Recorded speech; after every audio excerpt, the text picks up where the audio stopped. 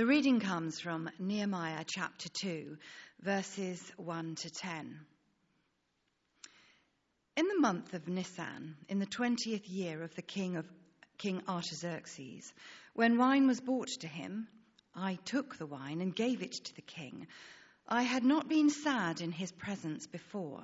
So the king asked me, "Why does your face look so sad when you are not ill? This can be nothing but sadness of heart." I was very much afraid, but I said to the king, "May the king live forever. Why should my face not look sad when the city where my ancestors are buried lies in ruins and its gates have been destroyed by fire?" The king said to me, "What is it you want?"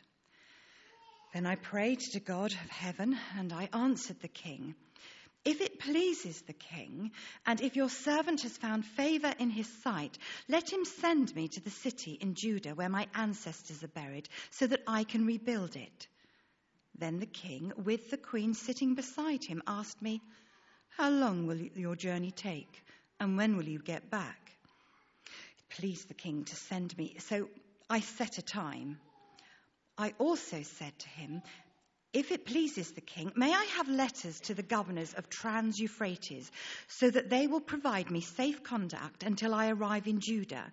And may I have a letter to Asaph, keeper of the royal park, so he will give me timber to make beams for the gates of the citadel by the temple, and for the city wall, and for the residence I will occupy." And because the gracious hand of my God was on me, the king granted my requests. So I went to the governors of Trans-Euphrates and gave them the king's letters. The king had also sent army officers and cavalry with me. When Sanballat, the Horobite, and Tobiah, the Ammonite official, heard about this, they were very much disturbed that someone had come to promote the welfare of the Israelites. This is the word of the Lord. Thanks be to God.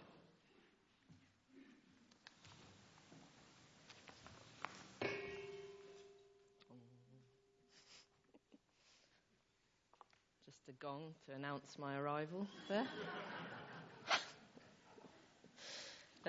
It's good, isn't it? Every time we're in church together and I get to stand in front of everybody and actually see you, to lead or to preach, I just think, oh, thank God for that.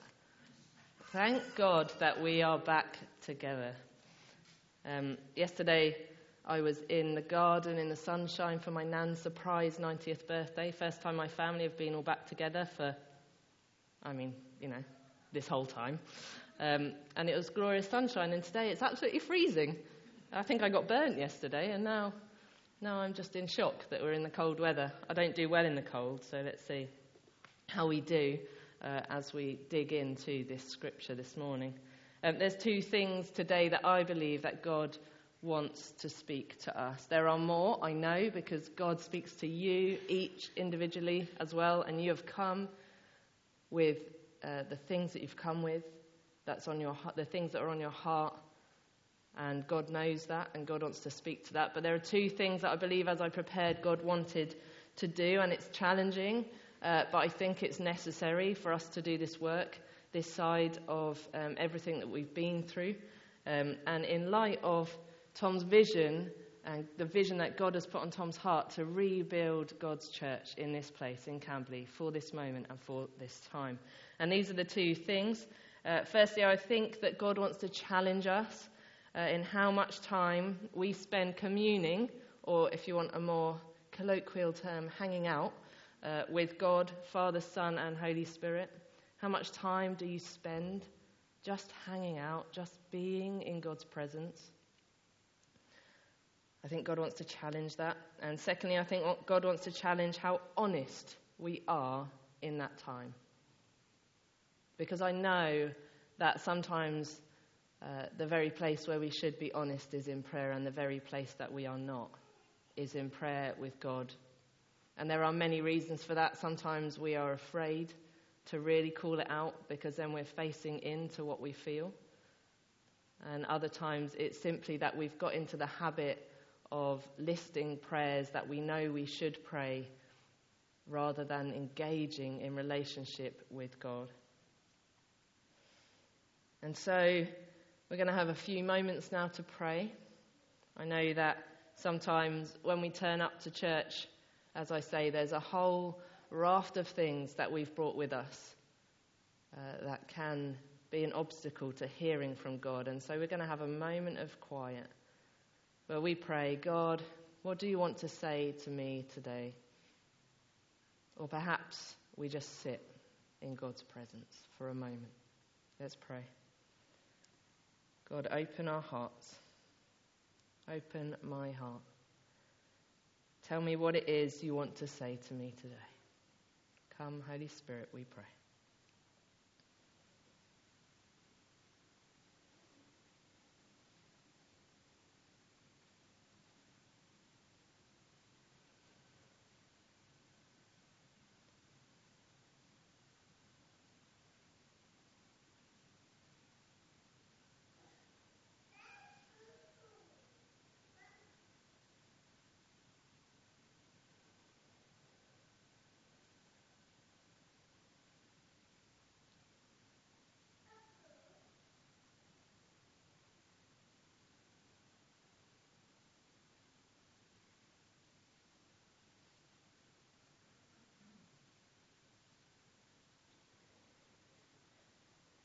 And let's remember the prayer that Tom had for this series, this whole season that we're in, that you would discover the call on your life, and that call would play its part in restoring and rebuilding God's church.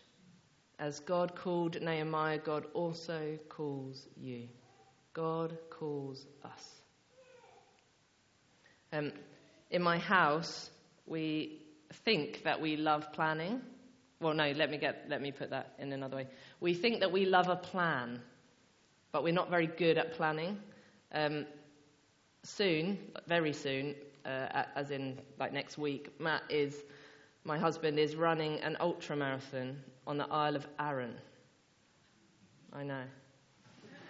We don't do those things together. But I am going to show my support with Lydia, and as you know, for the last 18 months, planning anything's been absolutely chaotic, and there's almost been no point in planning anything. And when you do, your expectations are dashed, and when you do, you lose money, and when you do, you lose all sorts of things, mostly your mind, in attempting to make those plans come to pass. And so, in the style that can only be described as the Love Smith style, we both talked a lot about the fact we needed to plan the Isle of Arran, which is a very small island off the coast of Scotland, where there is not much accommodation when there is a big event happening. And so we talked a lot about planning it, but we didn't do much planning of it. And then it must have only been last week that we actually looked at planning it. And so we are staying in what can only be described as a hut, that I think is possibly not the best accommodation to have when you've got an 18-month-old running around. But that is how we planned it. And I don't know about you, but I think this is the aftermath for me of what the pandemic has done to our sense of stability in making any plans. We have just stopped doing it. We make very short-term plans like what we're doing tomorrow. And even that, I don't know about you, but sometimes even that feels a little bit, what if somebody gets pinged? The pingdemic is upon us. What if they get pinged and then it doesn't happen? We've got to the point where we think, what is the point of planning anything? I don't want to take the risk. But what it's done is mean that we don't get anything done, and when we do, it's a highly stressful situation. It's probably just us, though. I don't. Wow, come on. There's a big sense of feeling about this in this room today. Do you like a plan? I want you to just chat to someone near you or have a think about, if you don't want to talk to anyone, that's okay these days. Talk to someone about whether you love a plan or loathe a plan. Go.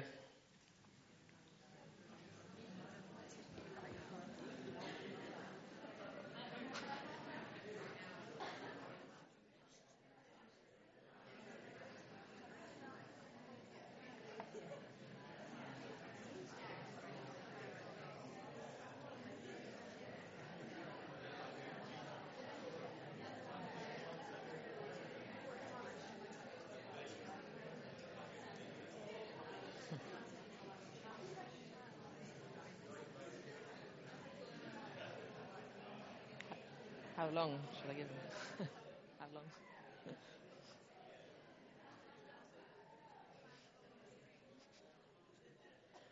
Not even in my notes. Okay.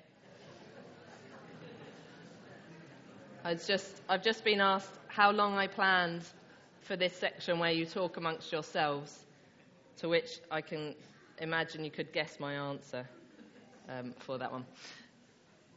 In the last 18 months, many of us have struggled. We were reflecting yesterday on our leadership day away that many of us perhaps are simply weary. We're just weary of everything that's gone on. And I feel like every time I come to preach, I like to talk a little bit about how we're all feeling about what's gone on in the last 18 months. But that's because physically we're still in that space. We are still in that space physically. And so how can we have moved past it emotionally and spiritually as well? We can't, because we still feel the impact of what is going on. And it's not just the pandemic. Our world is broken. And it's being thrown in our faces day in, day out. And we, let's be honest, in Surrey, in Camberley, are fairly protected from so much of what is going on in the world. And yet we feel it deeply and profoundly. We have suffered in the last 18 months in unique ways. Some of us have found it quite freeing in the last 18 months to not have to make a plan and to be in the centre of our family and just exploring what that means to be close and intimate with one another again. And for others of us, that has not been fun at all. Let's be honest. And I know I have talked again and again about this, but I think it's so important. And I think if we rush past it, we will not allow God the space in our hearts to deal with what we have gone through. We need to deal with it. We need to face into it so that he can move. And I will get to the passage, I promise you. This is the lead-in. I'm so sorry, but this is what I planned. So many of us have been crying out to God from new depths of vulnerability that we didn't know we could get to. From new levels of uncertainty.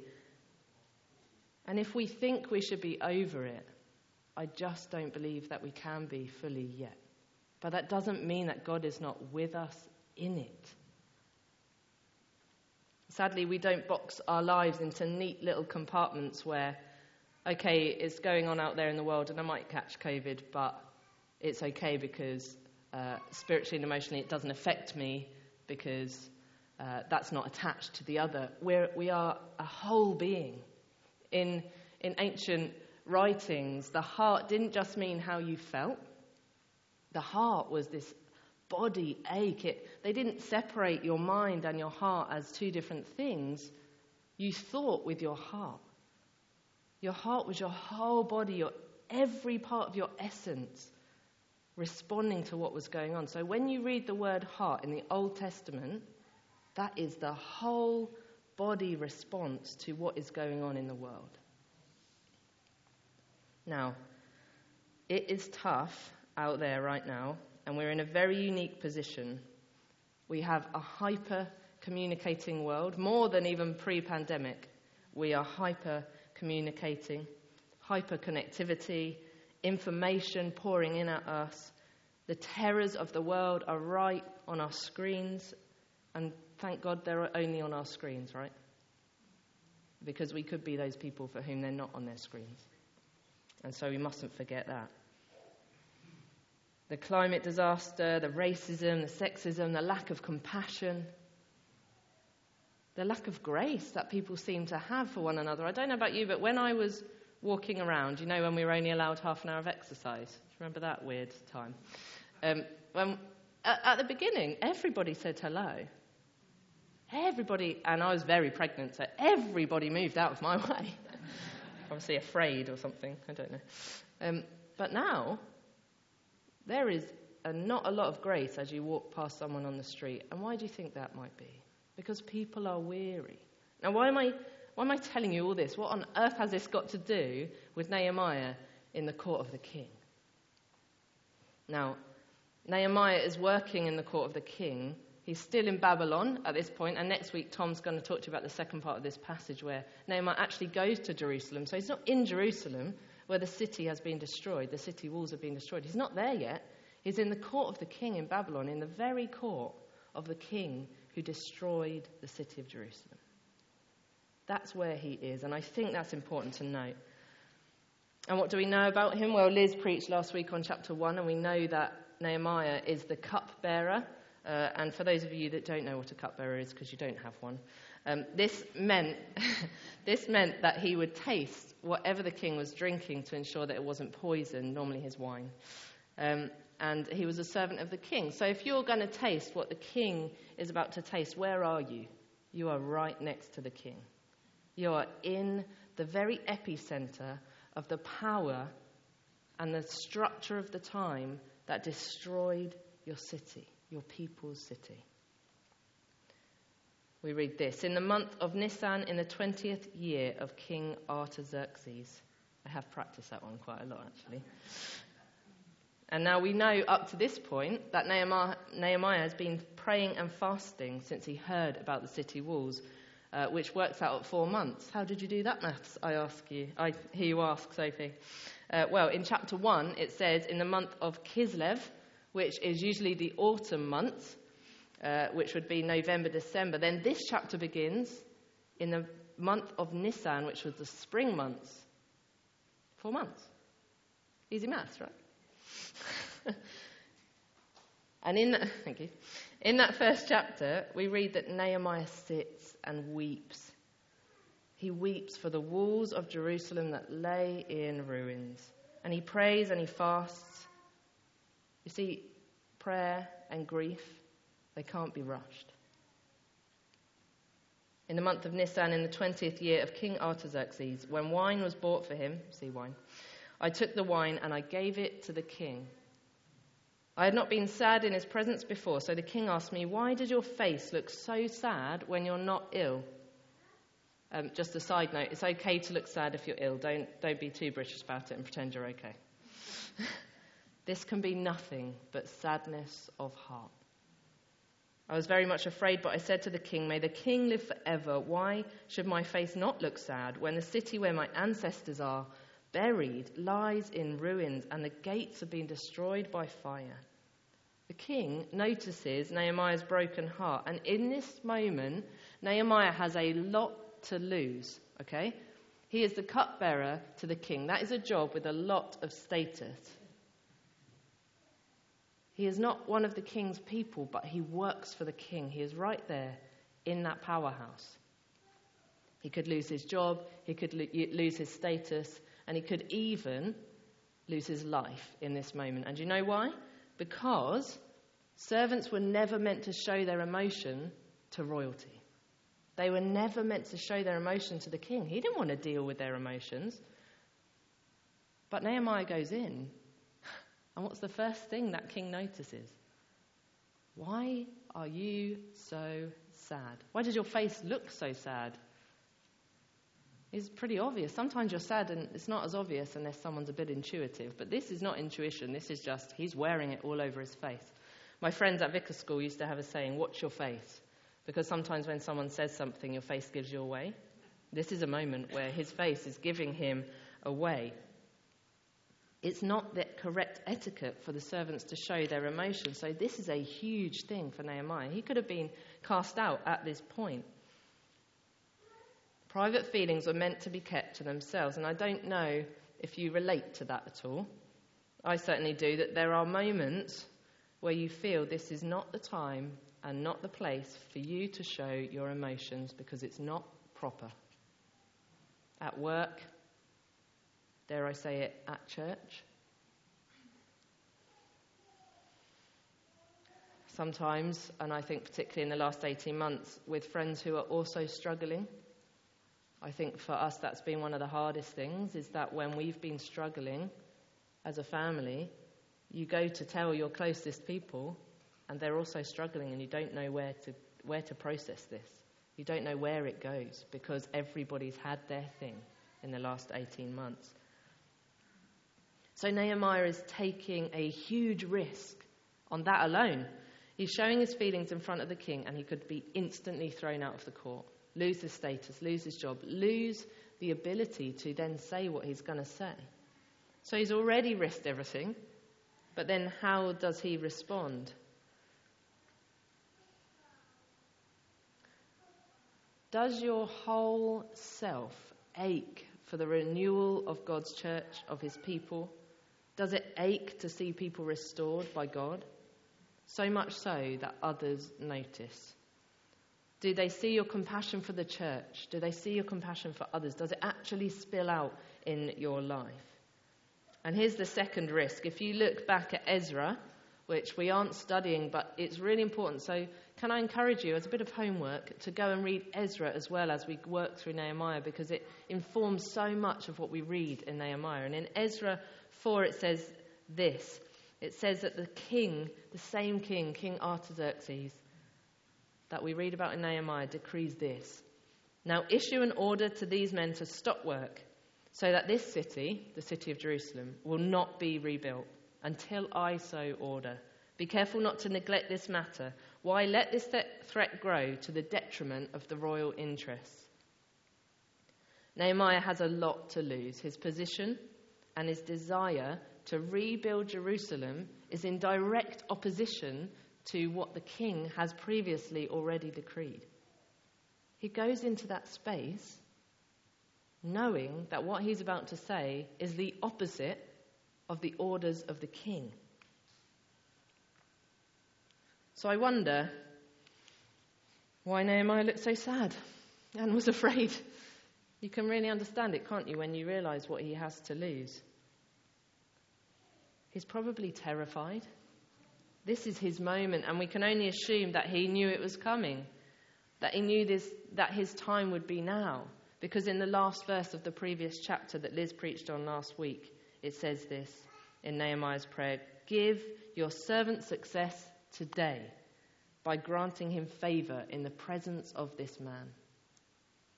That is Nehemiah's prayer. He knows he's going into the court of the king, and he knows that's his moment. He knows that's his chance to change the course of history, to change the rebuilding of the walls, or the anti-rebuilding of the walls of his people in the city of Jerusalem. He knows this is his moment. And the king's response throws me every time I read it, especially when you know that Nehemiah is risking so much. He says, what is it you want? Have you ever had anybody, when you've shown some emotion, just ask you, what do you want? What do you need? Some people have that gift, don't they, just to pierce right to the very question that you needed to hear. And kudos to the king, because he does just that. And what happens next is that we see the plans of Nehemiah that he has made with God as he's wept and he's mourned and he's spent time in his presence praying and fasting. We see those plans come to fruit in almost, it's just so quick. He says, I prayed to the Lord and I gave my answer. Now, we were in a staff meeting the other day talking about this passage, and someone said, I'd love to be able to pray like that. We just pray, and then God gives you exactly what you need to say, and you just, this is a lot of detail that he gives as a response as well. It's not just like, I feel like God is saying. It's like, I want this, and I want the timber, and I want the letters. He knows exactly. And then we came to the conclusion that that is purely because he has spent so much time in God's presence that he knows his voice. Are we spending time in God's presence in such a way that we recognize his voice?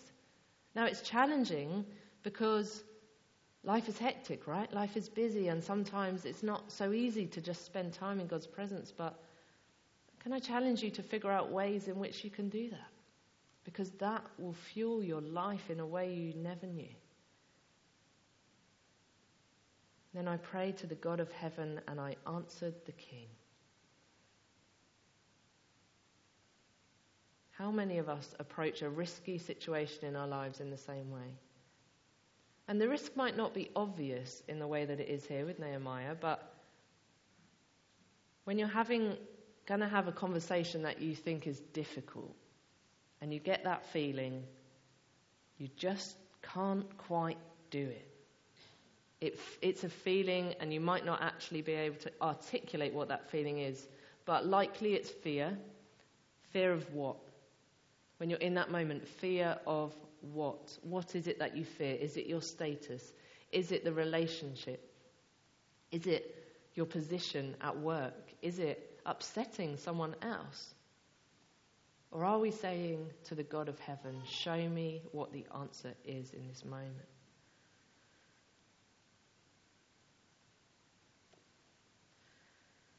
The last 4 months is surely Nehemiah sitting in the presence of God, weeping, mourning, being given a vision and a plan, but crucially, I think, it's Nehemiah weighing up the cost of following God in this moment, of following the vision that God has given him. And for us, this moment in time, we have to weigh up the cost of following Jesus. It's risky. It's countercultural in so many ways. There are big questions that we want to answer right now. Questions of faith, questions of what's going to come, questions of the future, and it weighs heavily on us. It's overbearing, it's overpowering, and sometimes it seems impossible, much like standing in the court of the king as a servant who's not meant to show anything other than a glass of wine that is safe to drink, and actually speaking from his heart. He cannot have imagined how well this would go. He may have trusted God, but did he know it would be that easy? The king sent a cavalry with him to go and do this. I almost can't get my head around it. How can we, in this time, in this place, with the resources that we have, see our church and those around us rebuilt, restored, redeemed in even greater ways than we've ever experienced before?